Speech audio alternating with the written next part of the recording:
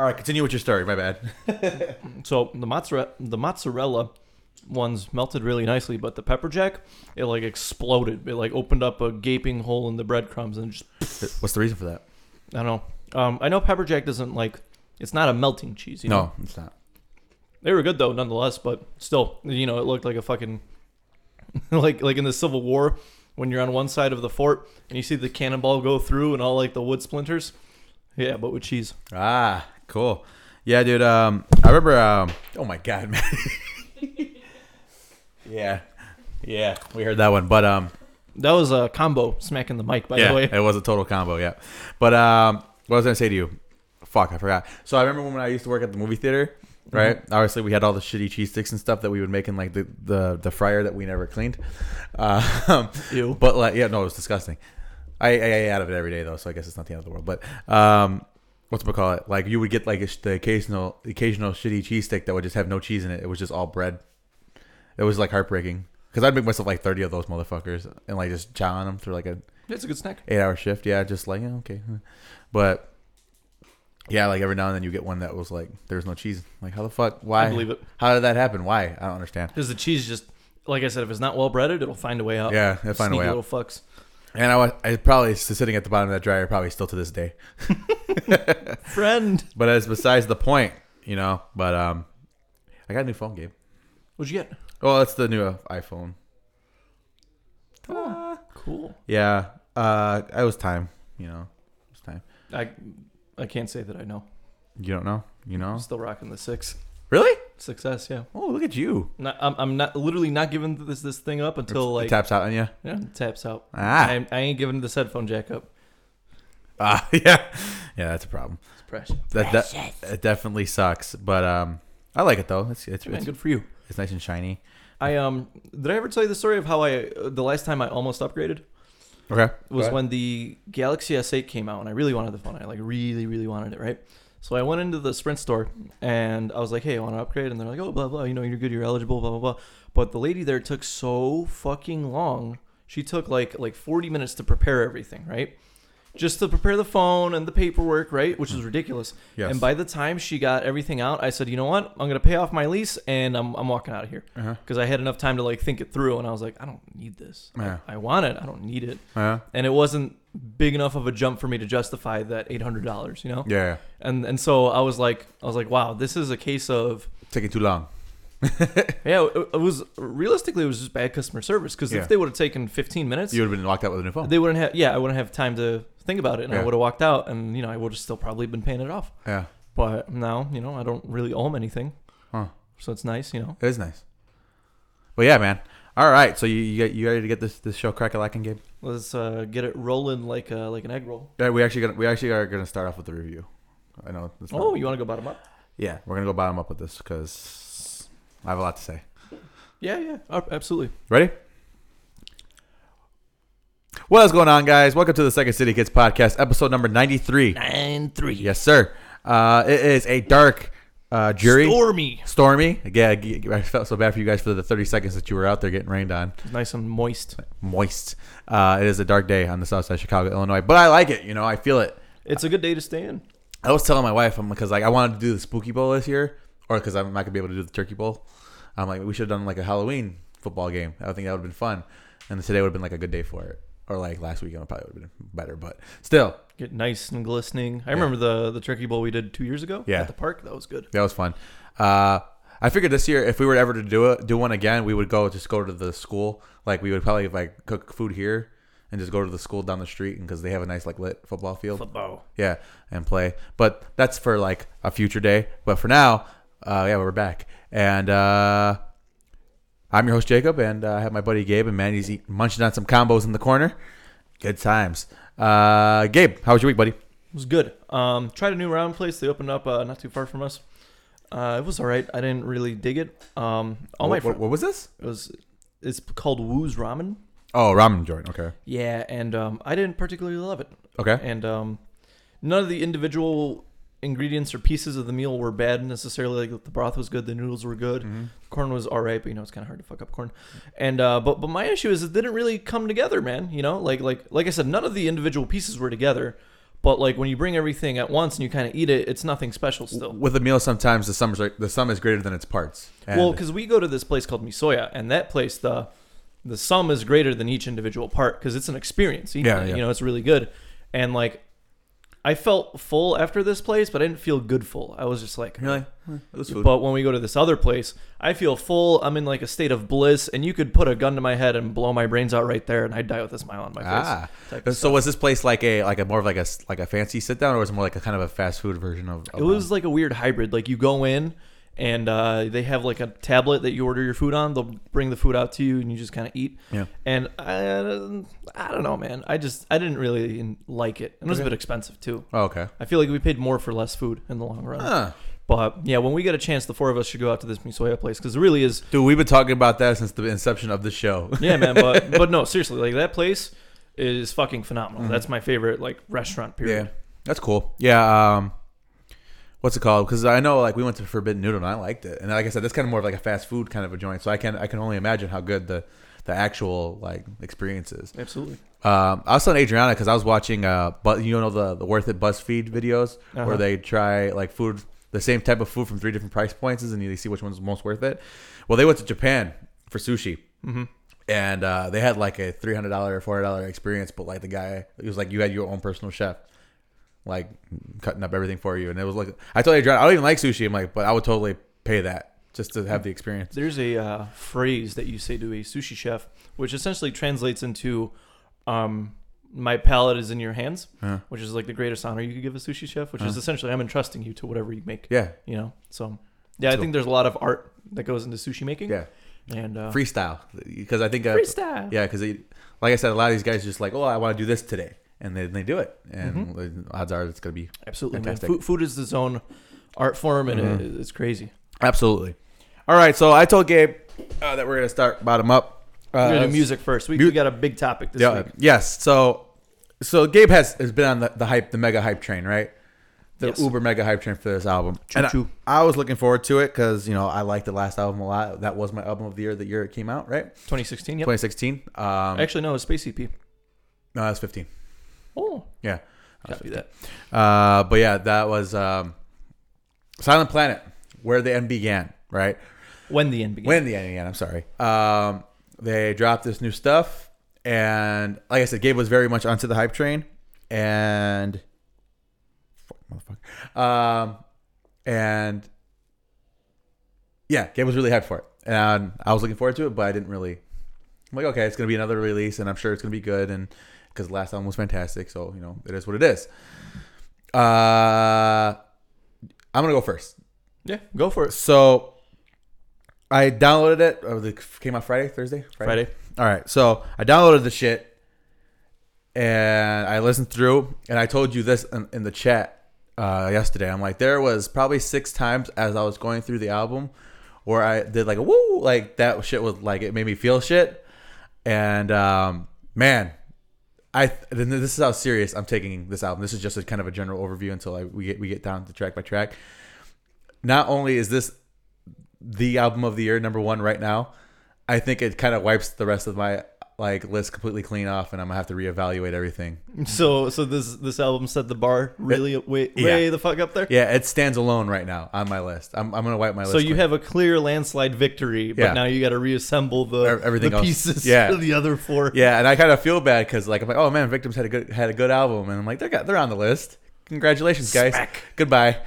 Because Silent Planet just fucking wiped the floor with every single release that I have heard this year so far. They brought the heat with this album, Yeah. and I think Silent Planet is in the same vein as Every Time I Die. That every new release tops the last one in Yeah. a very good, progressive sort of way. Yeah, and like there's so many standout tracks. Then there's just so many beautiful elements to this fucking album that are just like, wow, that was unique, that was different. And I was listening to it this morning with my wife. I'm like, damn, man, this shit is so fucking good. I was listening to it last night. I was playing video games. I'm trying to find a flaw, right? Just something. There's a couple things here and there that I have issue with, but overall, holy fuck, it is a 5 out of 5 album. Like I said, easily the number 1 of the year so far. The only one that I could see coming up the horizon is The Architects. And that's next week. That's next week. And based off what I've heard so far, The Architects is going to be a phenomenal album. But right now, I don't see them coming close. Probably going to be a two, a solid two, a distant second. But fuck, man, this shit is an experience. And we talked about this with the whole Bring Me the Horizon thing. That whole album is an experience. This album is a fucking experience. It opens up with when Thus Spoke, and it is a kind of a nod to everything prior that Silent Planet has done, because Garrett mentions, the night God slept, everything was sound, and then he goes into When the End Began. And I thought it was a really good way to kind of start off with a retrospective of what they've done. I didn't realize that, because like it's kind of a sentence that kind of works together. Mm-hmm. So it's like, is this the narrative that they've been trying to tell since the maybe there's an overarching theme? It's because it's kind of like the first album, because based off the title, the first album was about creation and kind of the beginning of everything. The second album was, well, everything is stabilized, and the next one is like it's over. Destruction. Yeah. It's over. And that's a beautiful narrative just based off the album titles alone, not even getting into the concept of the album, which is phenomenal. So let's give your overall opinion. Let's just go fucking track by track, Gabe. We'll do it that way. Sure. Let me give my first impressions. So like you kind of mentioned, the moment Northern Fires dropped was the moment I knew this was going to be a big fat contender. Yeah. And so the entirety of this week essentially revolved around me waiting for Friday to come, waiting for this album to drop, and waiting for the new episodes of JoJo's Bizarre Adventure to drop, right? Those are like my two things. Wait, what? Yeah. Okay. And so my first listen through of this album, I listened through it front to back, and I was, listening to it on my way to work, and I literally took the long way to work so I could finish the album. And I was like, Jesus fucking Christ, this thing is like,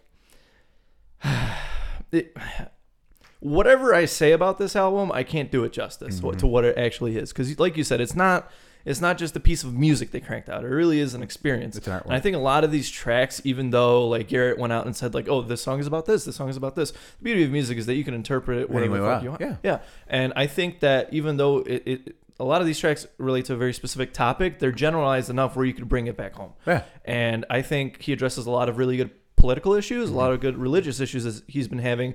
And that, from what I've read, he was essentially in a very dark pit. And he said that he wanted to blow his brains out. But he said to himself, I'm not going to do it till this album's done. and that's respectable, because this is your craft, right? And, I totally get it. We've all kind of been in a spot like that before, right? And he cranked it out, and thankfully, he's doing a lot better now. Yeah. But I think that kind of that darkness fueled a lot of the really good elements in this album, because there's a lot of really good ambiance in here, and a lot of really good like effects and production work that goes into tying into a lot of these themes. And we'll get through it. Let's start this track by track. You got a list up? Yeah, I pull it up right now. So Thus Spoken is kind of the intro we spoke about. I think it's really cool. Yeah, because they're looking back at the last 5-6 years that they've been a band and kind of summing it all up. I think it's really good for bands to look back and see how far they've come. Yeah, and I think that it serves a good purpose. I wouldn't know if I would really call it a like a big track. It's an intro. It's an intro. Yeah. I think it was really well done. Yeah, it's fantastic. And it sets the mood. Yes, it has that really slow tempo with the build. Yeah.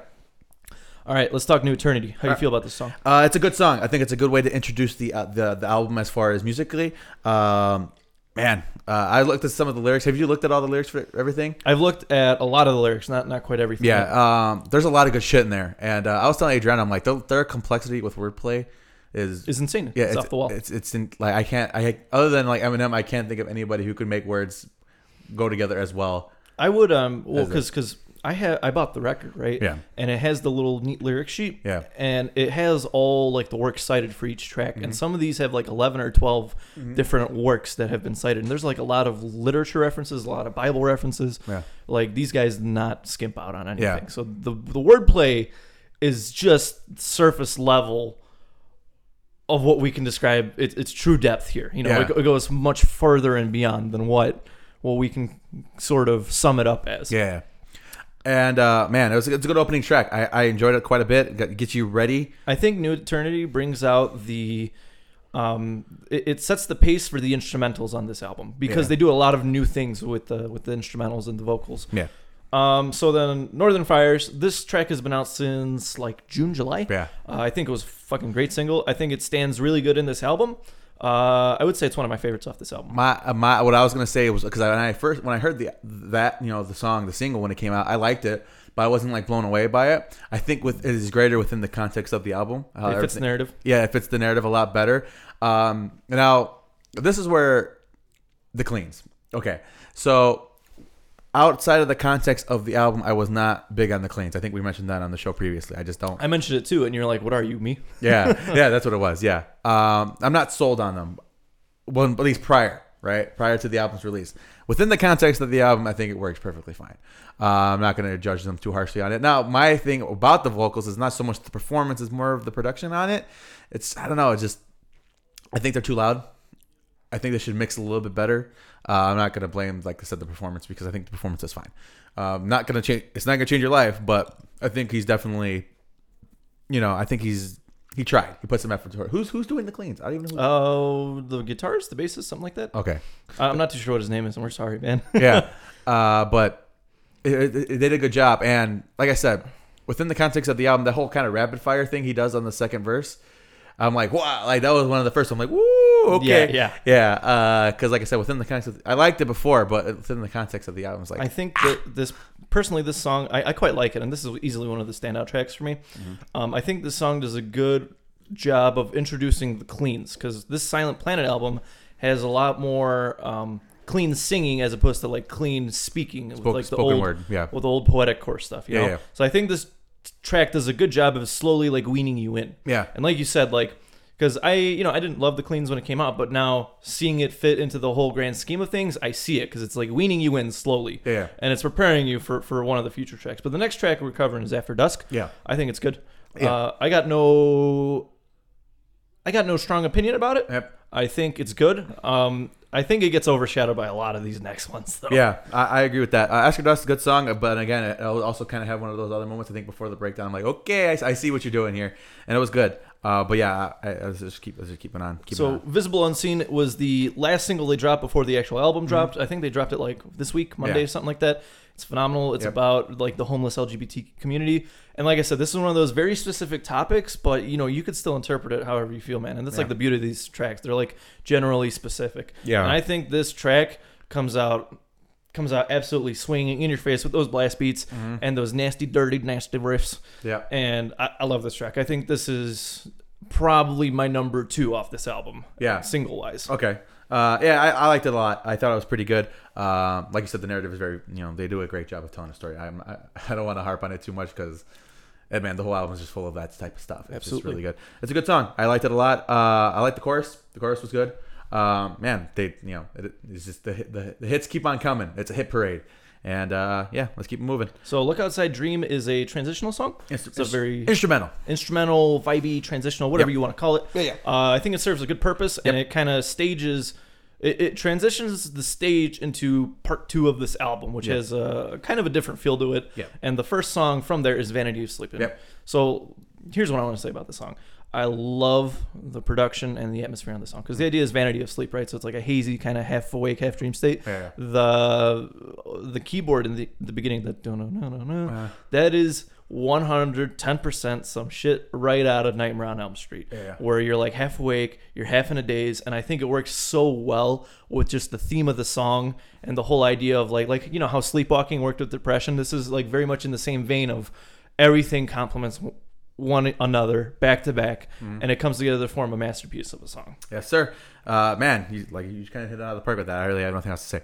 It's fucking phenomenal, man. I can't fuck. But I'm telling you that keyboard, like I heard it, because this was another one of those singles that dropped before the album, like way before the album. I was like, all right, cool. But now that like you're in it and you're in Schitt's Creek without a paddle and you hear it, you're like, I get it. Yeah, this is absolutely phenomenal. Especially after following the kind of like you said, kind of the cloudy kind of instrumental song, where it's kind of like the song is you coming out of that daze, as you mentioned, and it kind of is like that story, like that journey you went through when where it's the song fucking it's called Look Inside Dream, for crying out loud. It's the song before it, and it just blends so beautifully, seamlessly together with the the next one, and it does a great job and tells a great story. So I like the song a lot. The next one I like In Absence a lot. I don't know what it's an intangible thing, because here's the deal. Because as we're going through this, I'm like, man, I know a lot of the song titles, and then if I were here, I would know it. But like, I didn't. As I'm going through the album, I did not look at the titles, right? Mm-hmm. I'm like, because it was just I let the whole story unfold. You're obviously more familiar with the titles than I am, but if I hear it, I know what it is.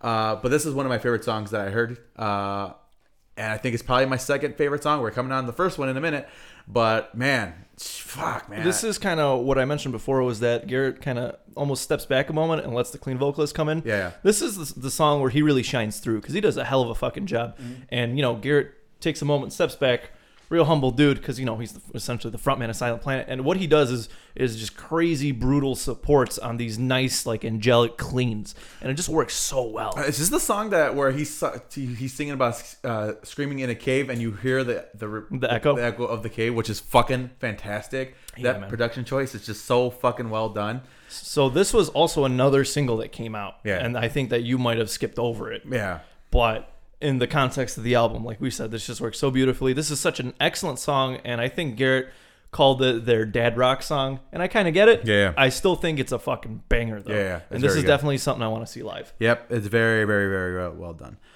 Share the Body. Now, this one I'm not as familiar with. I know that. This is a song about the opioid epidemic in the United States. Okay. It's a good song, man. Yeah, no, absolutely. Not my Absolutely. favorite. This is probably one of the songs that I'm not like crazy about, but I liked it. I enjoyed it. Yeah, There's not a bad song on this album. Absolutely not. Spoiler alert. Yeah. Not Share a bad the Body. song. I think they dropped 5 singles before the actual Yeah. album. The- And this 'cause- is one of them. New Eternity, Northern Fires, After Dusk, I guess was 1, 2, Vanity Asleep, and In Absence. Yep. That's 5. I mean, I'm not really fond of that kind of way of Marketing? Yeah, I don't like it. I think singles are meant to kind of breathe life back into an album, and I think if you blow literally your whole load before the album comes out, Well, they didn't, though, because it's a 13-song yeah, album, and I think they didn't spoil the best one. you don't think so? But Share the Body, I think it's a solid track. Yeah, There's a lot of complexity that goes into it, and I think what I like most about this track is how the blast beats and Garrett's vocals work, because it's just Yeah. right back at you, and it doesn't give you a second to breathe until it hits the chorus. Yeah. We stand alone. yeah, I think it's really good. Moving on, Firstborn.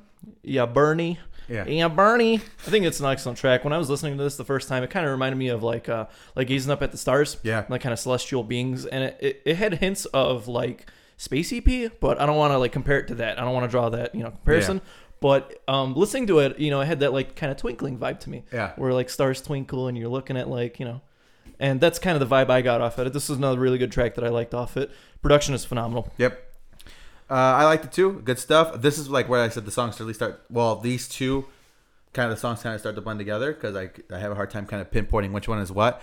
But like I said, as I was going through the album, a lot of albums that we go through, I'm like, that one was I didn't have that with this one. So, fuck, man, it's just good stuff. Let's No, get into it. The Killer. yeah, this one is probably the biggest standout track for me. So can I start with this one? Go ahead.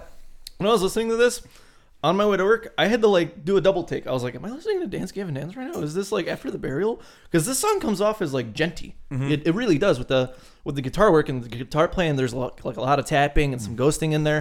And I was like, wow, I think my favorite track off the Silent Planet album is the song that's the least Silent Planet of them. And this song is just so well done. They really came out of their comfort zone with this, and the guitar work is phenomenal on it. Like Yeah. I said, like I was like looking at it, I was like, hang on, is this fucking Dance Gavin Dance? And it was like, that's what I thought initially, because Yeah. they do a lot of the, like Will Swan, he does like a lot of these techniques. The sweepy kind of, yeah. Yeah, but I was like, what the fuck, man? This thing's really good. It's just a straight banger. Yeah, And this one's more of a traditional gent kind of metal kind of a vibe with a little bit of that Silent Planet flavor. But like I said, this is a little bit out of the box for them. They did a great job with it. Man, that shit fucking that opening clean guitars just fucking rip so good. So good. goddamn hard. Yeah, but like I said, man, this song like took me aback. I was like, what the fuck? Yeah. That was And very good. and this is my number one track off this Okay. album. Just because even without context, this song works so fucking well, and it's just so kind of brutal without being brutal. Okay. You know what I'm saying? Yeah. It really brings the heat. The heaviness isn't due to the guitar work necessarily, but it's due to kind of the theming, and it fits the song in that regard, as opposed to let's just fucking chug. It's not about that. Yeah, they don't. They're not chugging because they have to. They're chugging because they want to. Yeah. And there's a lot of good stuff going on in this track. And like I said, we've only had 48 hours, maybe a little less, to actually like get to know this album. Yeah. And I think there's a lot to say, because you know damn well everybody in the band wanted to drop this. Yeah. And you could tell that they held back, and this was like the best surprise that this album gave me. I was like, wow. Yeah. This song is a fucking banger. Yeah, it's very, very, very, very, very, very extremely good. And like I said, What a Pie, one of my highlight tracks, number one probably, and all that good stuff. So then we have another transitional instrumental kind of vibey song called Look Inside Awake. Yeah. And that kind of transitions us to the last bit of this album, out of the sleep zone. The Anatomy of Time, man. Yeah, man. This was an interesting track Yeah. for me. I think there's a lot of sort of experimentation with sound, style, and effects. I just love that title, The Anatomy of Time. Like that's Like, how the fuck do you even interpret that? because time is they have time is something very big with Silent Planet. They've mentioned time numerous times. We're just a casualty of time. These type of things. These are the things that they talk about. And it's just like, fuck, man. Yeah, man. I think it's a really cool dissection, because at the end of the day, time is just a human construct. You Yeah. know? Like birds have no concept of time Yeah. or shit like that. You know what I'm saying? And I think it's really cool that they step back and they kind of like examine things for maybe not what they appear to be, but what we deem that they are. Yeah. You know? And I think there's a lot of really cool shit that Garrett does. And this, even like the title of the track, it's just something so simple, something so like overlooked, but then you're like, what the fuck does that even mean? What does Anatomy of Time even fucking mean? Yeah. And it's really good. Again, this was another highlight for me, because near the end of the album, because he mentioned that in the verses, I'm like, that time thing, man. I don't know what it is about the concept of time when it comes to maybe losing it or running out of it. Yeah, it's 110% subjective. Yeah, it's a very interesting concept to me, and man, because like, and here's my idea before we finish everything off here. I know an album has an impact on me when I listen to it, and I'm like, I want to write something. Yeah, and you feel inspired. Yeah, I feel inspired to get up and like, you know what, maybe I should sit in front of my computer and kind of work something out. Whatever, maybe what I'm feeling. Maybe even if I don't even understand what I'm feeling, maybe I should sit down. Something, man. Something. Yeah, do something. Sometimes you got to throw a blindfold on and just type. Yeah, that's how it is. Definitely. And so this album did that for you? Yes. I'm good to hear. I'm glad to hear that. Yeah, it's good shit, man. And so let's wrap this bitch up with, I would say this is probably one of the more anticipated songs off this album, because I don't want to say Silent Planet is a mixed bag, but I would say that we didn't really know what we were getting into with some of these other tracks. Yep. But Depths 3, you had a clear concept of Depths 3, because we've had Depths 1, Depths 2, and now Depths 3.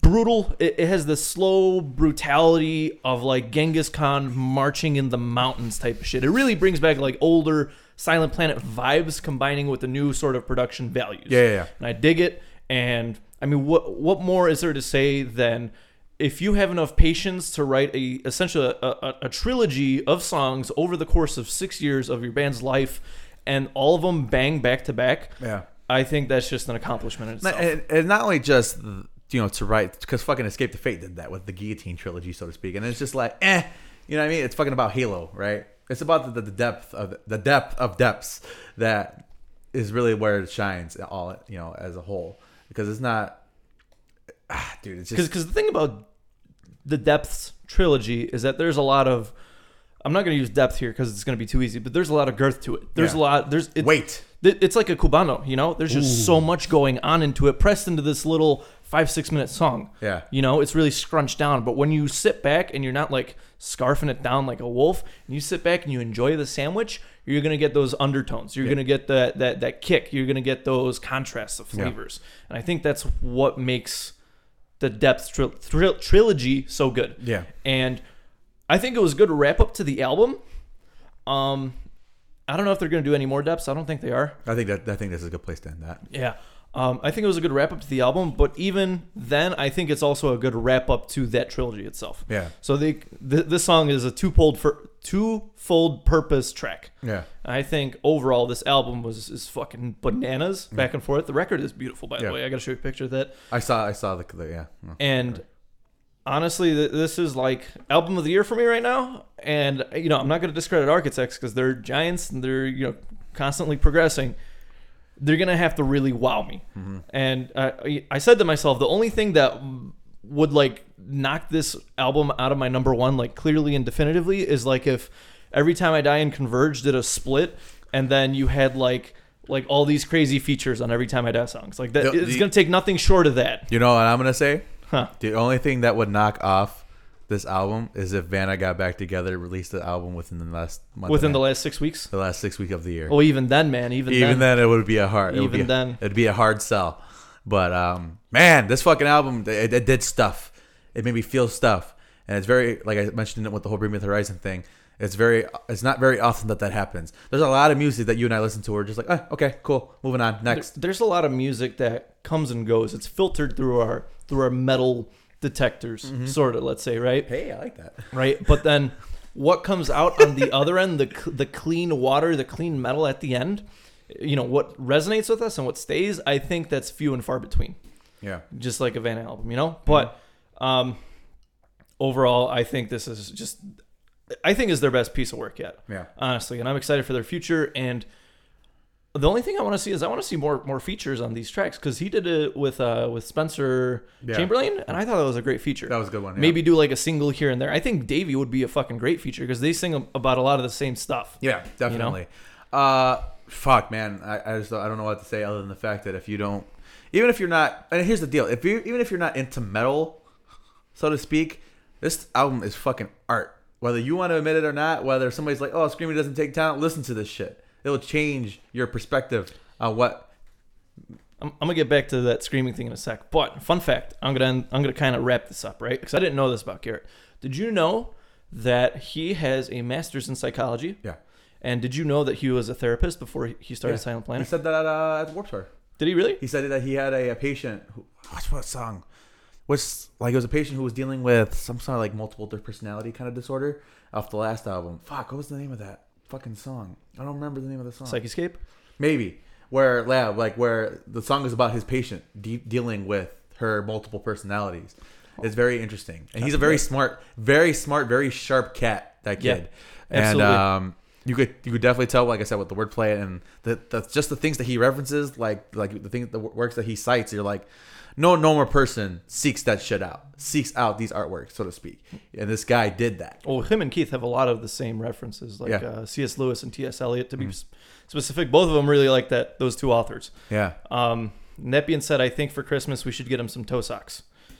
No more walking around barefoot at the bottom lounge. It is what it is, though. But yeah, man, fucking phenomenal album. Yep. Easy album of the year, and that's after 2 days of listening to it. I imagine if you give me some more time to marinate on it, it's only going to get better. So, fuck. Good stuff, guys. Silent Planet, you guys should be proud of what you accomplished here, because it is a piece of art. And you know what's wild? I managed to do this with a lot of bands before I end up loving them.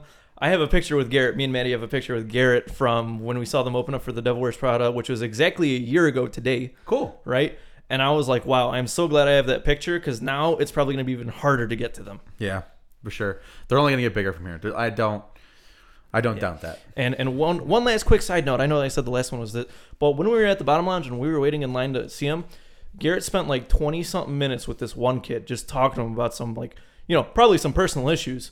But I was like, that's wild. A lot of these guys probably don't want to even have the time, be at the meet and greet. But this dude set aside a whole 20-ass minutes after he was nice and greasy and, from his set. He literally talked to this kid like a heart-to-heart for 20 fucking minutes while we all waited in line. Very cool. And not to say that, like, get the fuck out of the way. But, like, I think it takes a lot, and it takes a very good character to do that. Yeah. And I think his greatest gift is not so much what he outputs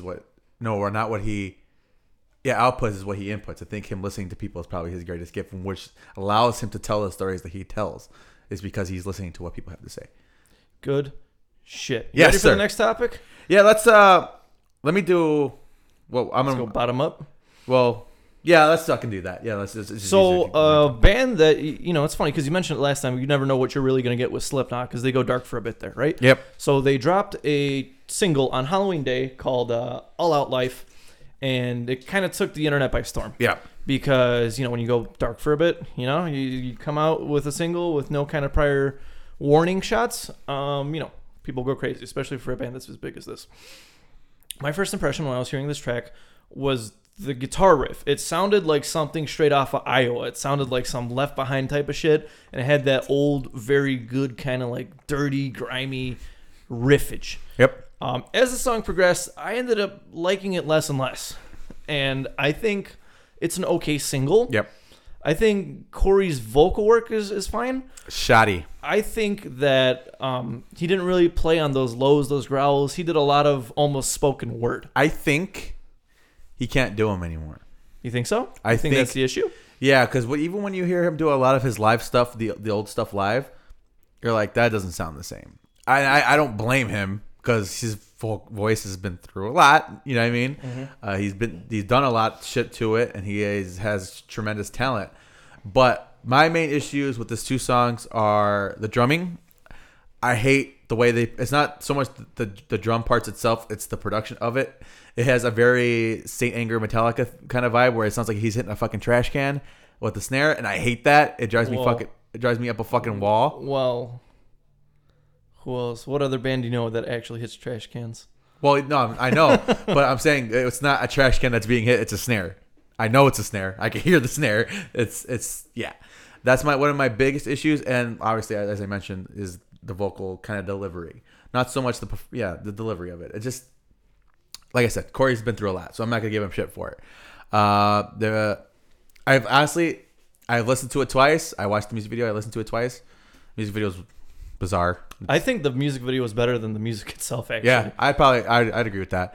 Very interesting with the whole bus and everybody going apeshit and whatever. But I would say that Slipknot's one of the few bands in the metal game that knows how to make a music video. Because so many bands just do we're playing in X location. We're playing in the forest. Yeah, and Silent Planet's guilty of that. The Devil Wears Prada is 110% guilty of that. Yeah. 100th guilty of a lot of these bands are guilty of that. Yeah. But Slipknot has been one of the very few that's delivered on all their music videos. And that being said, I'm not going to discredit Slipknot because this might just be one of those weird one-off singles. Yeah. And it's kind of a middle finger to everybody that's kind of like, the whole OG Slipknot mindset. It's like, well, if you don't like us, then go fuck yourself. Yeah. And that's kind of what this track was.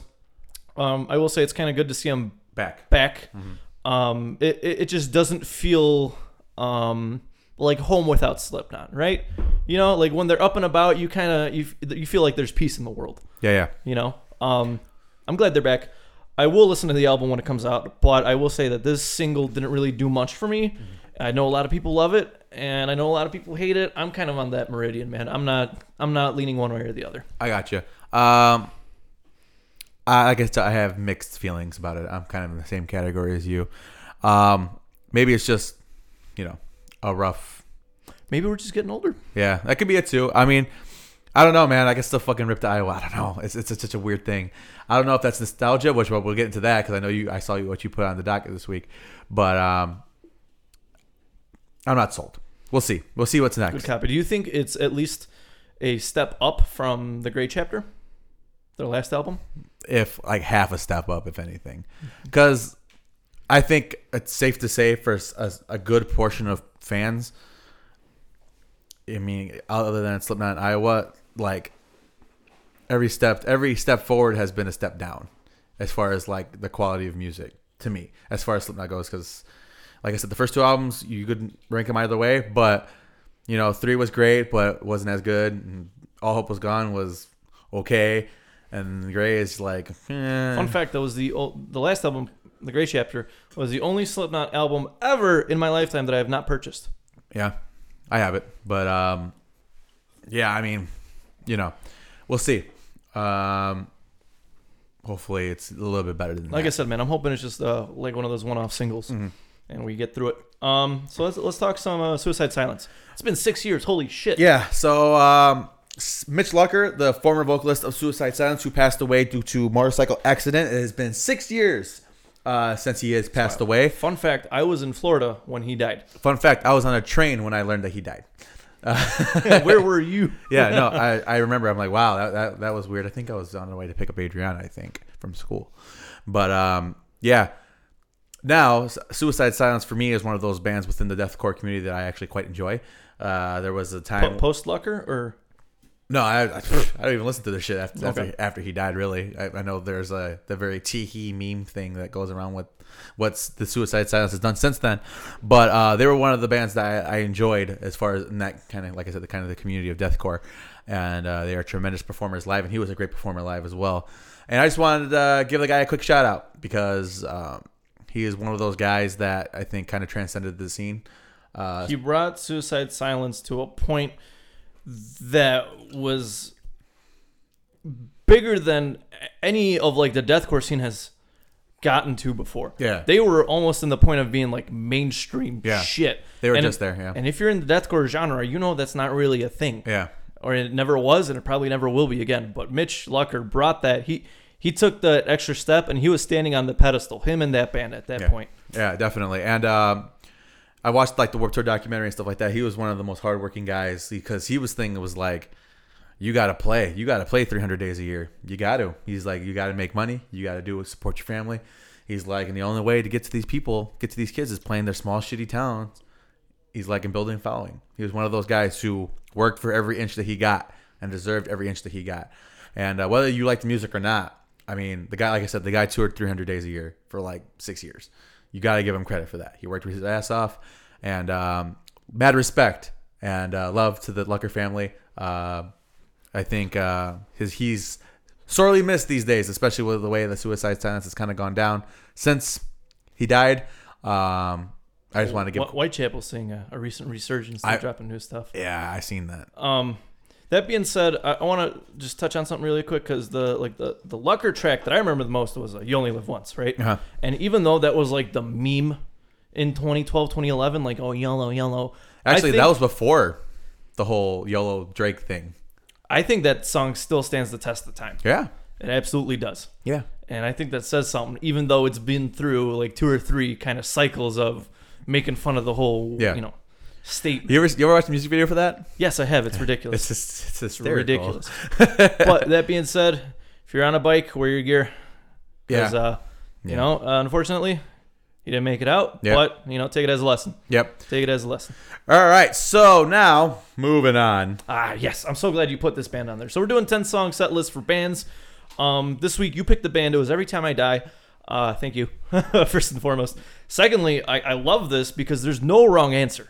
There's literally no wrong answer for any of these tracks. True. You go ahead and go first because I went first last time. All right. So, like I said, Every Time I Die, I did 10 songs. I picked them out this morning. A little bit of a mix. I think you're going to be able to tell which are my favorite albums based on the songs that are involved. Parts unknown. Yeah, well. All right, so opening up with Underwater Bimbos from Outer Space. Nice. Just because I love that as an opener. Want to Be Dead with My Friends. Yep. So good. I love it, and it's a great song. And I just like the way it fucking kicks off, where it's just... Sorry. Phenomenal opener. Yes. Yeah, it's a great opening song, and they've opened it with it before in real life, so it's fantastic.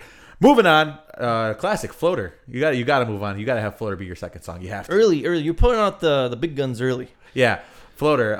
Phenomenal track. Yeah, fun track, fast, crazy. I seen them do a crawl of death to the song. Nice. Good stuff. Moving on, Thirst. Oh, another goodie. Yep, Thirst. Man, fucking fast paced, balls to the wall, crazy. Mule. Actually, I have a slower quote unquote song on here, and it's coming up in a minute. But yeah, well, if you have Thirst, you got to move on to Decaying with the Boys. You have to. Those songs are just like intertwined, even with the music videos. Fun fact: that was my most listened to track of last year. Thirst or Decaying with the Boys? With the Boys. Okay. So yeah, Decaying with the Boys. You have to, like I said, those two songs are associated with each other, so you got to go. Now I'm gonna slow it down a little bit, just a tad, just so everybody can get the vibes going. And this is Fear and Trembling. Nice. Moving on. Yep. Good little track. Like I said, a little bit slower to get for those crazy kids who want to throw fists and beat down in the crowd. Yeah, there's a little bit of that too. A little bit more grindy. I like it. Moving on. Glitches. It's excellent track. Because it's awesome and it's fantastic. Now this one's a little bit of a sleeper. It wasn't a single, I don't believe, but I love it. If There's Room to Move, Things Move. It's off of what's it called? From Parts Unknown. Parts Unknown. Yeah, fantastic little song. I love it. It's fast paced. Yeah, that one's a wild one, man. Yeah. Now that I think about it, that's just fucking balls to the wall. Yeah. It's either right before or right after More. Right? Before, I think. That's right before it. Yeah, that one's good. Yeah. Moving on. The Coin Has a Say. Yes. This is 8. Yes. And I like it near the end of the set just because it's so grimy. Absolutely. Moving on. Wanderlust, number 9. Wanderlust, such a good... Wanderlust is the prime example of walking that very thin line between punk rock and metalcore, and it's so beautiful. Yep. It's swinging for the fences, so to speak. I love it. This was like around the era that I maybe started to get really, really, really into. It's from New Junk Aesthetic. Yeah. I started to really, really get into them because I've seen them, like I said, at Warped Tour about a million times. But like I'm like, wow, that album That was a banger. Yeah, was absolutely. something. The Something. music video for that song is pretty great too. Uh-huh. And if you had to pick a song that I close with, what would you say? That you close with? Yeah, number 10. Well, I know it's not Werewolf. Oh shit! Yeah, you totally missed Werewolf. I You thought I totally had missed it. No Son of Mine. Oh my god, I thought I had it on here. I think our Wow. closing songs are very different, and I don't know what kind of vibe you're going for right now. Which album is it off? Give me a hint. Low Teens. Low Teens, and it's the closer. Is it Map Change? Yes, sir. Map Oh Change. my god, I have to reevaluate this fucking list now, Gabe. Yeah, man. I totally you missed missed Werewolf. 2 massive songs off of The Big Dirty, which I is totally missed that. How yeah, did man. fucking... You want me to go now? Wait, hold on. I'm replacing Thirst with Werewolf then. That's fine. All right, sorry. Go Fun ahead. fact: Werewolf was the song that got me into every time. Oh, I think that's it's kind of great. everybody's entry point. I'm not gonna lie. Well, they got a lot of good entry points. Yeah. Okay, let's start with my list, and we're gonna differ here. Okay. We're gonna have a lot of overlap, but then a lot of like, what the fuck? So first and foremost, Bimbos. Phenomenal opening track. You kind of nailed it right on the head. Bimbos comes out swinging, big dick a roaring. You throw a wiffle ball at it, that cock's gonna smack it right back at you, type of shit, right? I saw a dude at Warped Tour, and he had a tattoo from Bimbos, and it said, "When the iron sharpens the iron." It was like 2 swords. I thought it was really cool. Second song, Pedal. Ooh. Pedal is so brutal of a track off of Low Teens, and I had the fortune to see it live. Such a great track. Number 3, Coin Has to Say. We're gonna bring that out nice and early. Just get the fucking crowd going. 4, No Son of Mine. Okay. Great track. Can't believe I missed Werewolf. I'm so mad at myself. 5, Decaying with the Boys. Okay. 6, Werewolf. 7, The New Black. Okay. That's the song off of Gutter Phenomenon. If you get a chance, watch the music video. They're dressed up as like 70s porn stars, and they're at just this giant banger of a party. I believe I've seen this before. Yeah, and I think it's such a great track. This is another one of those like Wanderlust where it kind of walks the line of punk rock, metalcore, and just like rock. And I think it's so well done. Moving on, after New Black, we have a sleeper hit. This is 8. This is 8, right? This is 8. This Okay. is a sleeper hit from Parts Unknown. El Dorado.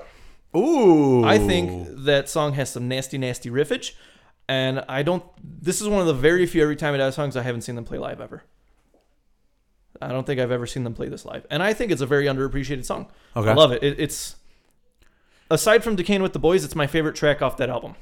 Really? Yep, You know, absolutely. like, where's that? Overseer? Was that the name of that one song? Overseer's a banger. That's up there, Pelican too. of the Desert's a banger. Overstayer's a banger. Shit. More, great. This is right next to Decaying with the Boys, honestly. This is such a great track. Okay. Number 9, Wanderlust, Okay. because it's a fucking banger. You and I had it at the same spot. And the number 10, I had the fortune of seeing this live as well at Warped Tour this year. Buffalo 666. Okay, cool. Hands on the dashboard where I can see them. Keith Buckley comes out a swinging with this one. No map change. I love Map Change. I don't think it's my favorite Every Time I Die song. And then I did a little 2-song encore. All right. Ah, it's cheating. Well, okay. I just want to throw it out there because this is my 10 set list. This is like if they ever did an encore, right? The first one is probably a track we'll never see live. It's just as real, but not as brightly lit. Another heavy riffage off of Low Teens. I think it's a very underappreciated song in the same category as El Dorado, and then Map Change. That was my 10 song plus 2 set list for Every Time I Die. Cheating. And like I said, there's really no wrong answer to this, Yeah. man. That being said, we had some similarities, some differences in there though too. I think our minor tracks were different because Yeah. a lot of the big ones, You have to right play. on the head. You can't have an Every Time I Die set without Decaying, without Bimbos, and probably without Map Change at this point in their career. Yeah. All right, Gabe. So I'm gonna allow you on air to pick the next band that we do this with. Oh, is it my choice? It's your choice. So we did Architects the first time around. We did Every Time I Die. I think Silent Planet would be too easy. Let's pick something that maybe we should revisit. Let's pick. Let me see. What genre should we cover? What? Do whatever you want, dude. What genre should we cover? Let's do a 10-song set list for Stray from the Path. Okay. Because I feel like this is a band that doesn't get enough love on this show, and this is maybe something we should revisit. Okay. 10-song set list for Stray from the Path. Straight from the path. All right. Remind me, because I'm not gonna lie. I woke up like at 7:00 this morning because the clock was set back, and I'm like, okay, I gotta make my list. So I sat in the toilet and made my list. That's probably why you forgot the game. Good copy. All right. Fuck it, I forgot Werewolf. What's wrong with me? Yeah, man. What's wrong with you? Fuck it. If you got to add, it's fucking what's-it-called. We'll keep Thirst where it is, and then we'll do add Werewolf. We'll do What a a one great encore. We'll do a 1-song encore, and it's Werewolf. Boom, done. You know, this is actually a pretty good encore. Yeah, I know it is. Okay, so let's talk some nostalgia. I mentioned last week that I want to talk about this. I think nostalgia is terrible. Would you agree so? Yes. Okay, I'm going to read some stats for you because I did some research for this topic, right? I was pretty heated. So, out of IMDb's 2018 top 50 most popular movies, how many would you say are sequels, reboots, or spin-offs? All of them. 20 out of the 50. That's 40%. That's a massive chunk. Think about that. Yeah. Right? And then here's my next one, which is really going to fuck you up. Out of the top 10 grossing movies of the year so far, 9 of them are sequels, reboots, or spin-offs. The only one out of those 10 that's not is A Quiet Place. And it clocks in at exactly number 10, the very last one on that list. Do you have the list in front of you right now? I do not. I know Halloween was number 1 on the top 50.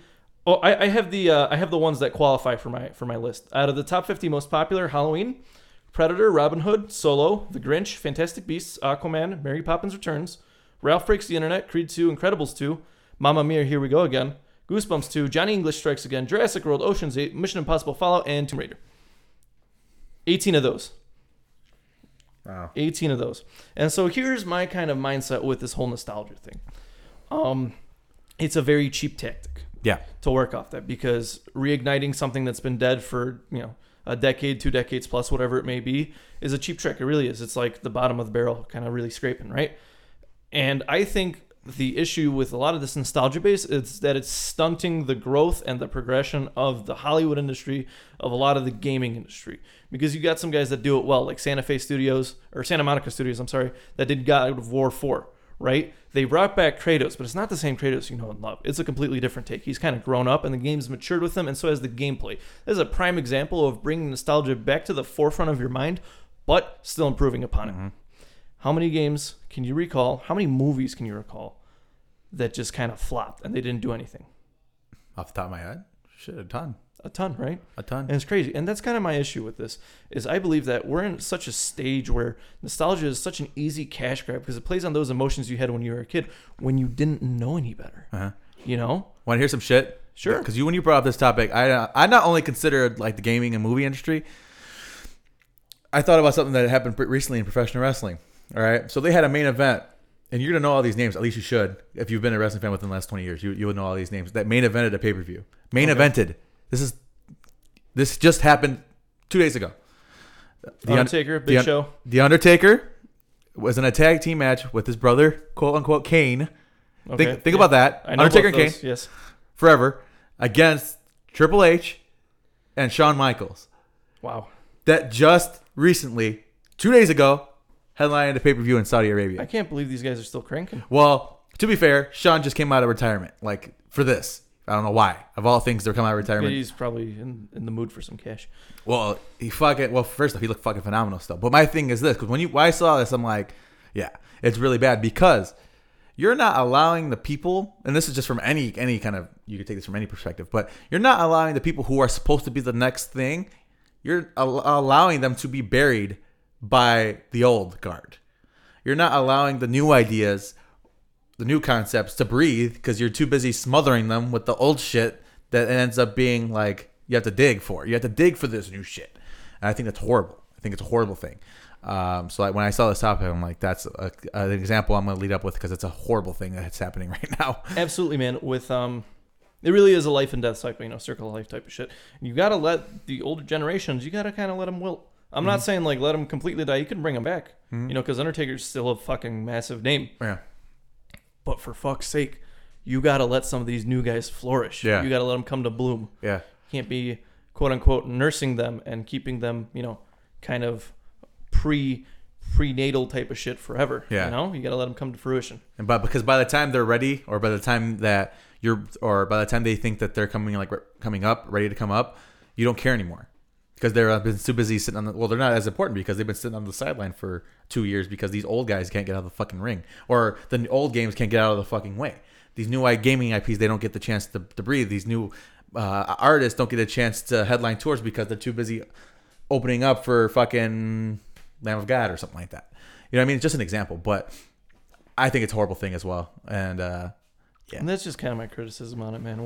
We're at a day and age where this is the easy cash grab. Yeah. Where you play with people's emotions, and some of these new renditions ruin it, and it's kind of unfortunate. They don't even get the because, like you said, your great example is God of War, where because it's like, well, we're bringing back this name, but we're going to change kind of everything you know about him. Yeah, absolutely. Because this is you almost matured with Kratos. Yeah. Because when we kind of grew up in the same time frame where we were like, what, 13, 14, 15 when the games were coming out, and we were that angry teen. We were yeah. You know? But now, like, you're actually a dad. Yeah. You know the struggles. Yeah. And you're like, boy.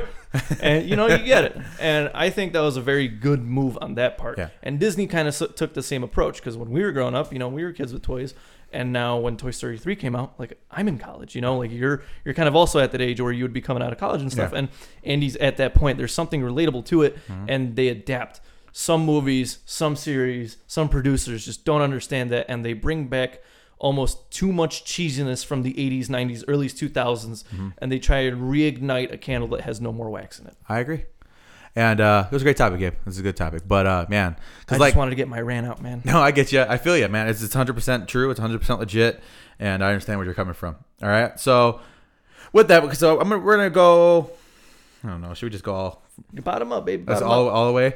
All right. Let's keep it going. Moving on to gaming. Okay, so Steam had a Halloween sale, and I picked up 2 of my most beloved games for a total of $3.53. Because they're literally never going to get any more cheaper than that. Have you ever played the Left 4 Dead series? I have. Woo-wee, those games are fun. Holy shit. So I got my buddies on. We played some 4-player campaign on Left 4 Dead 2.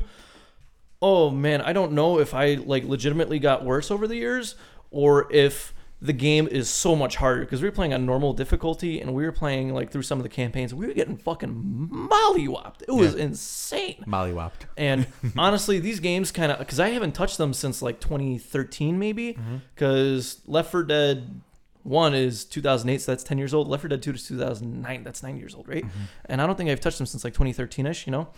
And playing these games brings back so many fucking good memories, and I just forgot how fun it is to have that mindless slaughter back in the game. Let me just give you an example of what we were playing. We were playing the mall level, you know, where you got to fill up the Daytona car, right? Yeah. And we were playing on normal difficulty, like I said.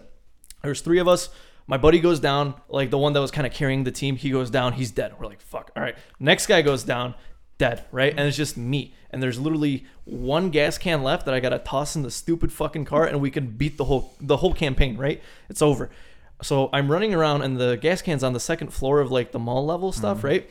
And so my dumbass takes the long way around because I have no sense of coordination in the game, especially when you hear like 4 feet behind you, right? And so like my asshole is puckered this whole time out of nervousness, right? And so I'm running, and there's a jockey behind me, and you hear the tank thumping in the background. I'm like, oh my god, oh my god, oh my god. So I get to the gas tank, right? But I don't stop. The idea is you smack the E button, you pick it up, you jump down, you fill it up, you get out, right? Except when I ran past it, there was a crowbar next to it, and I accidentally picked up the fucking crowbar and not the gas tank. And then I dropped down immediately, right? Because the idea was one fluid motion, right? Yeah. And I'm at the bottom floor, and I take fall damage too, and I'm like, oh fuck, I got the wrong thing. So the worst part was I had to repeat the whole fucking thing again. Take the long way around, go back up to the 2nd floor, grab the stupid fucking gas can, right? And thankfully I beat it. But I'm telling you, that whole time, like my other 2 buddies were like, oh my god, and I'm over here, you know, cheeks clenched. I'm like, ah. And dude, honestly, for a game that's this old and for like OG Valve IP, so good. Was that Valve? Yes, it was Valve. Ooh. And my buddy told me that there's an algorithm in the game where if you take too long on certain parts, the game will send you a massive fucking horde of zombies. And I never knew that before. Yeah. And I think that has to do with kind of why it feels like the game is harder now. Because if you sit around on your ass or you take too long in a certain area, they're just going to send a fuck ton of zombies your way, and you're going to get murked. You're going to get spanked on. That was my kind of retro review. I missed these games. And like I said, I got both 1 and 2 for $3.53. It was fucking great. Very cool. So that being said, I do have another game, a new game, for next week's docket that I want to talk about. Okay. I will say that though, because like I said, I'm trying to get more gaming talk into the community. Yeah. Because it's been a lot of Siege and a lot of Sony fan service around here lately. Yeah. But that was my review. Okay. Of the OG Left 4 Dead games. Honestly, if they ever come to current gen like PS4, you should absolutely cop them. Copy fucking that. Phenomenal. Copy that. Moving on. That wasn't even a Sony thing. Wasn't that a Xbox exclusive? No, they were on both. I swear Left 4 Dead was like that. Game of the year. We actually had this talk. Me and my buddies had this talk on Friday night. Yeah. So I would say there's 3 big contenders. Okay. The obvious one, God of War. Yep. The other obvious one is Red Dead 2. Mm-hmm. And then the kind of one that maybe is in the background, but, still kind of up there, Spoderman. Oh, yeah, definitely. Spoderman. So when I say game of the year, and we've talked about this previously on the podcast, it's not necessarily the game that came out this year, right? It's a game that you played that defined your year. That's what a lot of my, other than album, I think that's a lot of kind of what I put as far as the year-end rewards. Now, I have an idea. Like I said, I kind of want to stay away from the Siege talk, but I'm sure that's probably your game of the year, I'd imagine, so far this year, or do you have something else? I've been kind of drifting away from it. Oh, okay. So I will have to get back to you on that, sir. Cool. I think for me, obviously, the game of the year is God of War. I think because it started off the year, was like in March or something like that, and it was just I haven't beat it yet. Like you can't pass it. It's such a well fucking developed game. And you mentioned something during the whole nostalgia's bad thing, how you said the gameplay grew with it. I think if the same God of War came out when I was 13 years old, I don't think I would like it because I think it's too complex, too complicated. But like you said, that crowd grew up, so they're like, fuck it, we're gonna build it for the crowd that's here. We're going to play it for the smarter player, not the angrier player. Yeah, definitely. Well, it's not always necessarily about ripping off skulls and stuff like that. Not as bloody. I mean, it had its moments, but it wasn't nearly as bloody as the original stuff. But I think very easily it's God of War right now. Now, I haven't played Red Dead Redemption, and I haven't played the new Spooderman. But have you seen some of the footage from Red Dead? One of the YouTubers I quite enjoy, Clean Prince Gaming, he made an excellent commentary on the game. And he said something along the lines of, and I felt this because I'm a computer guy. He said, I feel bad for the programmer who spent 100+ days just doing the fucking snow physics in that game. I was like, holy shit. Like that sent shivers down my spine. Yeah. This game is very well done. Yeah. And there's a lot to it. And you know what? I'm probably going to wait till it goes up on sale. Me too. Just because I don't want to drop the 60 on it right now. But let's hope in Black Friday. I'll drop 50 on it, honestly. But yeah. There's a lot of good happening in that game. Yeah. And something's quality when Miguel won't shut the fuck up about it. You talking to Miguel about it? Yeah. Yeah. Yeah, dude, because I'm looking at some of the things, like the grass fucking moving with the wind and shit like that. It's just like... Absolutely. That's fucking crazy. And like a lot of like the kind of underlying mechanics, well, I don't want to call mechanics, but like features are like if you beat somebody in like a card game or a game of dominoes, people in the town will talk about it for a couple of days. And it's something wild. Like if you accidentally shoot somebody, like people are going to be like, oh, fuck, this guy murdered, Jeb over here. Yeah. And there's a lot of like goodies that didn't have to be there. Yeah. And it's because that was actually kind of the next topic. And apparently it broke all sorts of entertainment records. It was like had the biggest 3-day opening to any entertainment thing ever. Yep. And they set a really good precedent. It launched without an online mode, without any microtransactions. But this is the same guys who made GTA 5. Microtransactions are probably going to be a big deal because GTA 5 netted $1 billion in microtransactions recently. And I think that this goes to show that it doesn't necessarily have to be there, that multiplayer should be a supplement of your game and not the main attraction. Yeah. Well, I'm sorry, that it can be. Yeah. Let's phrase it like that. Yeah, definitely.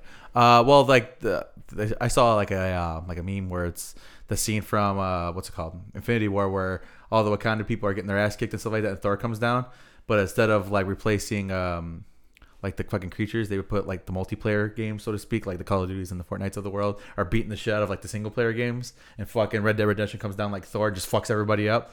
That was like kind of the meme, and that's 100% true because the single player experience is kind of taking a step back to the multiplayer experience because you could nickel and dime every fucking thing in the multiplayer experience, and it's good, like you said, it's a good thing to have these single player only games out there, the Gods of War of the world, the Last of Us of the world, or whatever. And right.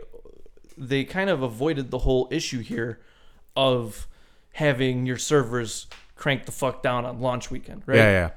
Because what Call of Duty did was they toned down their servers to a 20 hertz server, which is really bad, meaning that there was a lot of like difference between when you shot it with the hitboxes and shit like that, right? They fixed it now, but they had to crank it down because of opening weekend. But Red Dead completely avoided that issue, and they said, we'll figure out multiplayer down the line. I'm sure they got something. It's in beta right now, so we're probably going to get it like late November, maybe by Christmas time. But yeah, this kind of goes to show that this isn't the main attraction. You're going to play through the story mode. You're going to do all this supplementary shit, and then multiplayer is going to come out and breathe new life into the game. One of my employees, he's like, bro, he's like, did you get it? I'm like, no, I haven't got it yet. And I'm like, I'll get it eventually. He's like, bro, I spent hours. He's like, just fiddling around with the shit without doing a single mission. He's like, I was just fucking around because it's one of those games where you can do that. It allows you to kind of just fuck around, do your own thing. Explore the world. And man, it looks great and it looks fantastic. And I think they should be proud of the work that they've done because it's getting a lot of love.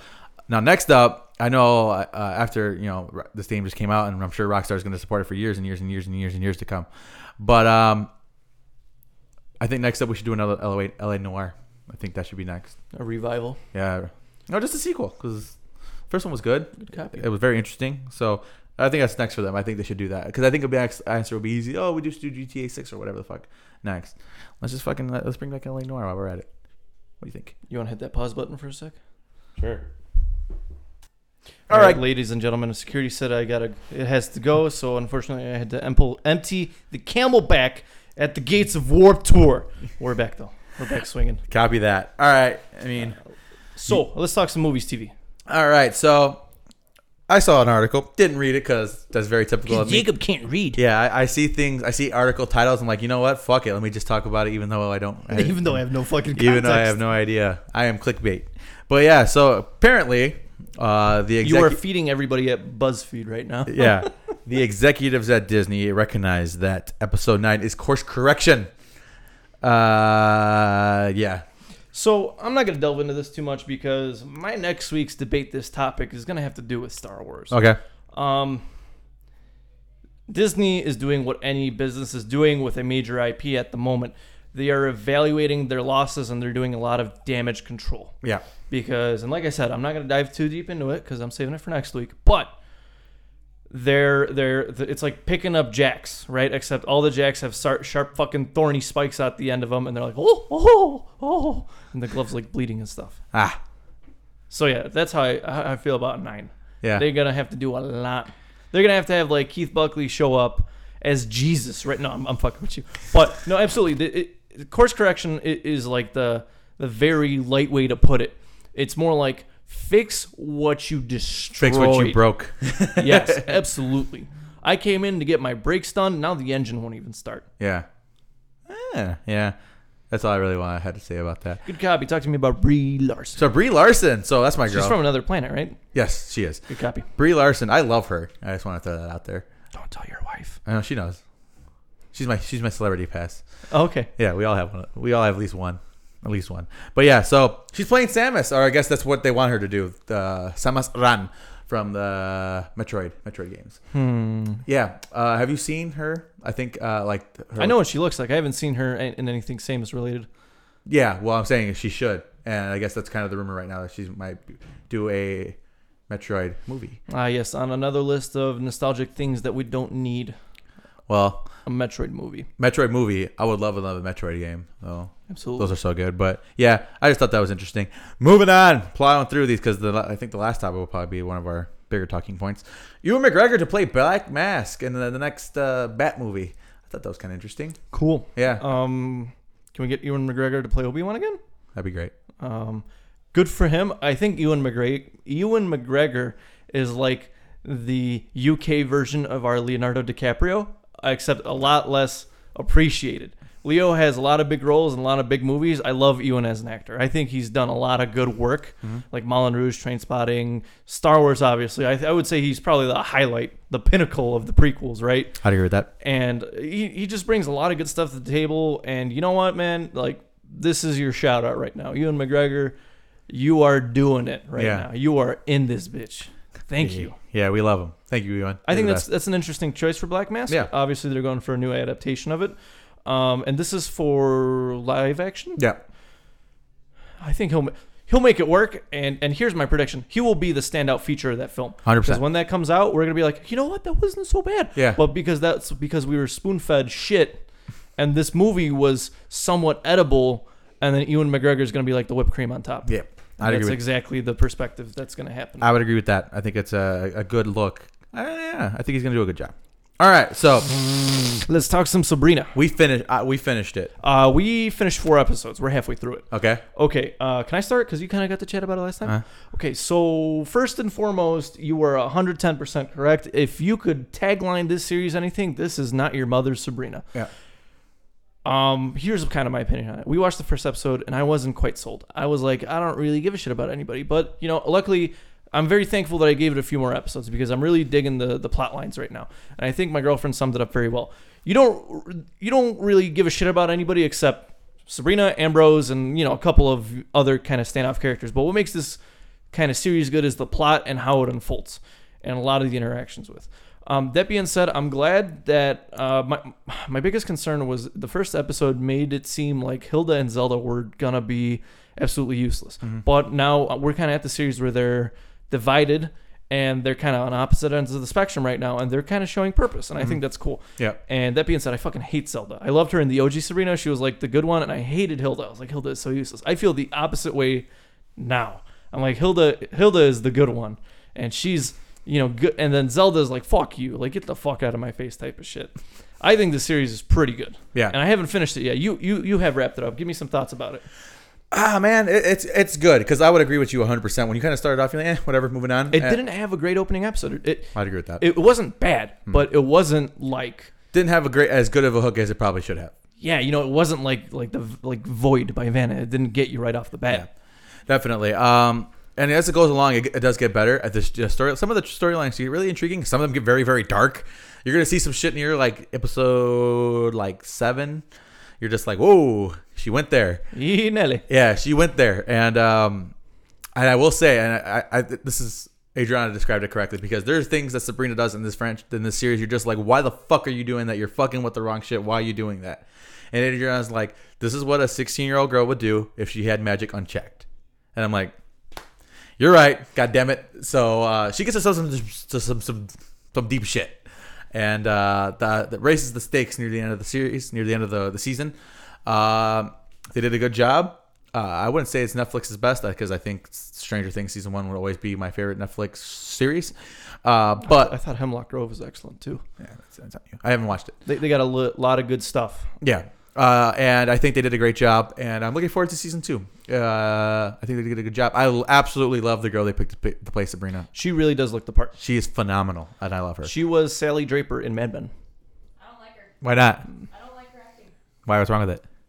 I think a lot of the actors are they're over dramatic, and I don't like it. Over dramatic. Okay, fair enough. Hey man, you're allowed to have your opinions. Yeah. This is America. It's okay to be wrong. My kind of two, I would say, closing-ish comments on this. First and foremost, I really appreciate that the writers took, because I'm a I play Dungeons and Dragons. I'm a storyteller. I love that shit. Okay. And I really appreciate that the magic is more grounded in this series, because watching like the throwback Sabrina, the magic had no sense of rules or limitations. It also had it had no personality either. Bing. What, the magic? Yeah, in the original. I would say so, yeah. Bing. But it was kind of like, hey, you have a problem, here's a very convenient solution. Yeah. But in this one, there's chance, there's, research that involves props. Yeah. There's a lot of stuff that goes into making the magic work. And I do appreciate that, because the magic in this world, yes, it's the solution, but the solutions are not without the preparation and limitations of the real world. And consequences. And consequences, absolutely. And I really do appreciate that, because that was something that I was like really, really bugged me with the OG Sabrina. Because we, like I said, we started watching it and we had fun with it, but part of me was like, man, this magic system sucks. Yeah, I agree. And real quick, we'll do a sort this. Final sort this. If Sabrina from The Chilling Adventures of Sabrina was in a Howard house, which one would she be in? Go. I have it narrowed down to 2 houses.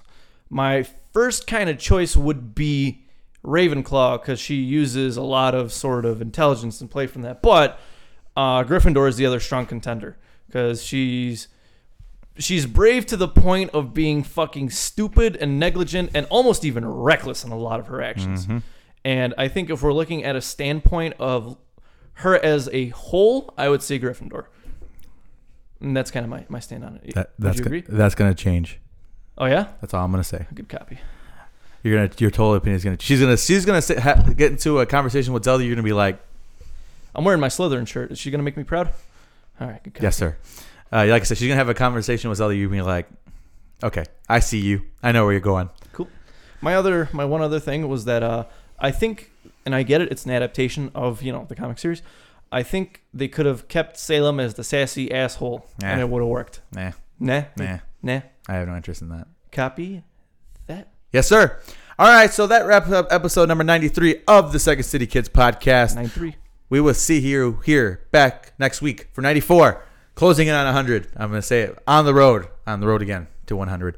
And until then, you can go ahead and like us on all the stuff, all the iTunes and the Google Plays and the Google Podcasts and the Spreaker radios and the Stitcher Radio, Podbean, Spotify, all that good stuff. iTunes podcasts. Yeah, go ahead and leave a rating and like a quick review for us on those things and all that good stuff. Yeah, Catch us on Twitter at Second City Kids J. Yeah, and leave us comments and maybe get back to you. Yeah, definitely, most definitely. And until then, we will see you. Deuces.